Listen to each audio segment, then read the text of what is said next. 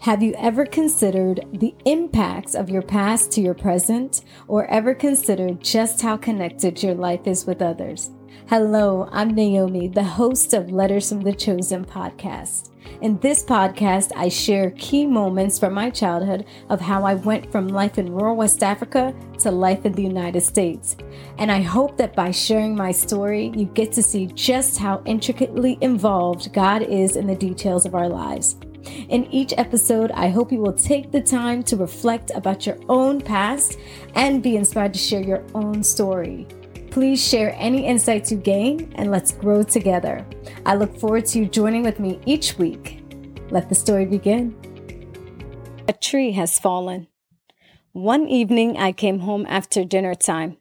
I was most likely playing out in the courtyard, or I might have been at my aunt's house. I'm not exactly sure where I was that day. My mother had left a dish of food for me to eat, and my sister, Akos, was waiting for me inside our room. She warned me that there had been some cockroaches that had crawled into the food. I dismissed her warning because I thought she was just messing with me so she could get some seconds on that night's dinner. I quickly took a bite until I heard a crunch, and then I felt something cool slowly oozing into my mouth. Blech!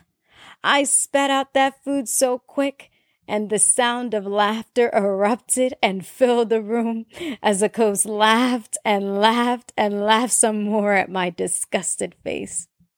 Later that evening, when we settled down to sleep, I curled up in my usual spot, nestled next to my mother. The next morning, I was suddenly awakened by Akos. I remember Akos telling me that our mother had passed in the night. I can't remember my exact emotions in that moment. I can see myself, and the best way I can describe it is panic. I remember calling out to my mother, my voice getting louder and louder each time she didn't respond. And with each cry that I gave, the truth of my sister's words began to settle in more and more in the back of my mind. I remember nudging my mother in an effort to wake her up, but she never woke. A tree had fallen. In my culture, when we want to express that someone has passed away or that they've died, we say, a tree has fallen. Indeed, a tree had fallen, and along with it, my heart. There was a funeral service held for our mother in our courtyard. People came by to pay their respects to our family. Sister Fia, my eldest sister, held me in her lap. I remember I pushed against her in an effort to escape so I could go and see my mother, but I was not allowed. I eventually broke free from her and ran away from the gathering. I went around outside, away from the crowd, and feeling for the first time alone. Surrounded by practically the whole town, I felt lonely.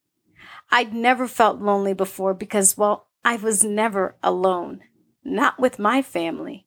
Everyone is either right next door, a few footsteps away, or they live in your very room. You'd have to intentionally isolate yourself to experience the feeling. But even when you are by yourself, you are known in your community. Your elder people know who you are, and they know more about your family history than you do. So this was a foreign feeling to me. So this foreign feeling of loneliness and the idea that others did not understand started filling the spot where my mother had once occupied.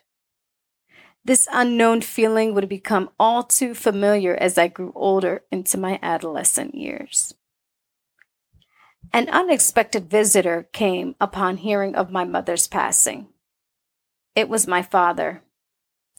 When I heard that my father had come to visit, I ran off to another house. I think I ended up outside of my aunt's house. I thought that the longer I stayed away, the longer my father would have to remain with us. I knew when my father left, it would be a while before he returned. Even at that time, I don't know if I even had any memories of him. One of my friends, or might have been one of the cousins, came and found me sitting outside. She told me that my father had arrived and he was asking for me. I reluctantly got up and followed her to meet my father. There was a sense of mixed emotions, a desire and a longing to see my father, and the fear of losing him. I remember Amma being there with my family also. She was my Sunday school teacher, and she knew my mother from the church. I don't remember much about that meeting except that my father had also brought us some bread. All I know is either on that very day or very shortly after, he left, and I never saw him again.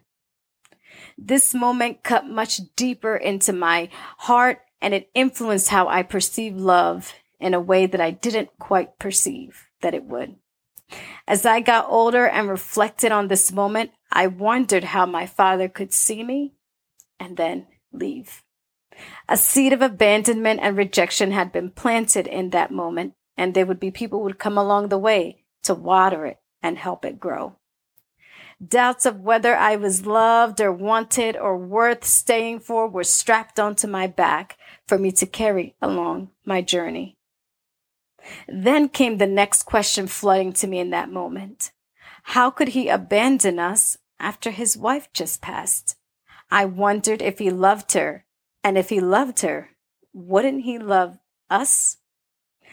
Later, I would hear the stories, those fairy tale stories of the prince coming in and rescuing the princess and taking her to a castle, and then they live happily ever after.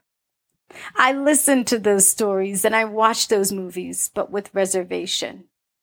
I was all too aware at a very young age that the prince doesn't always stay, and it's not always happily ever after. I would later see great examples of committed and healthy relationships that renewed in my heart and in my mind that it was possible. So I determined in my heart to wait to marry until I knew that it was a loving and lasting relationship. I wanted a different ending to my story. I had to be sure that my husband loved me, but even more, that he would love our children. I didn't want to make a sacrifice for a relationship in vain. See, when my father left, in my heart, it felt like another tree had just fallen.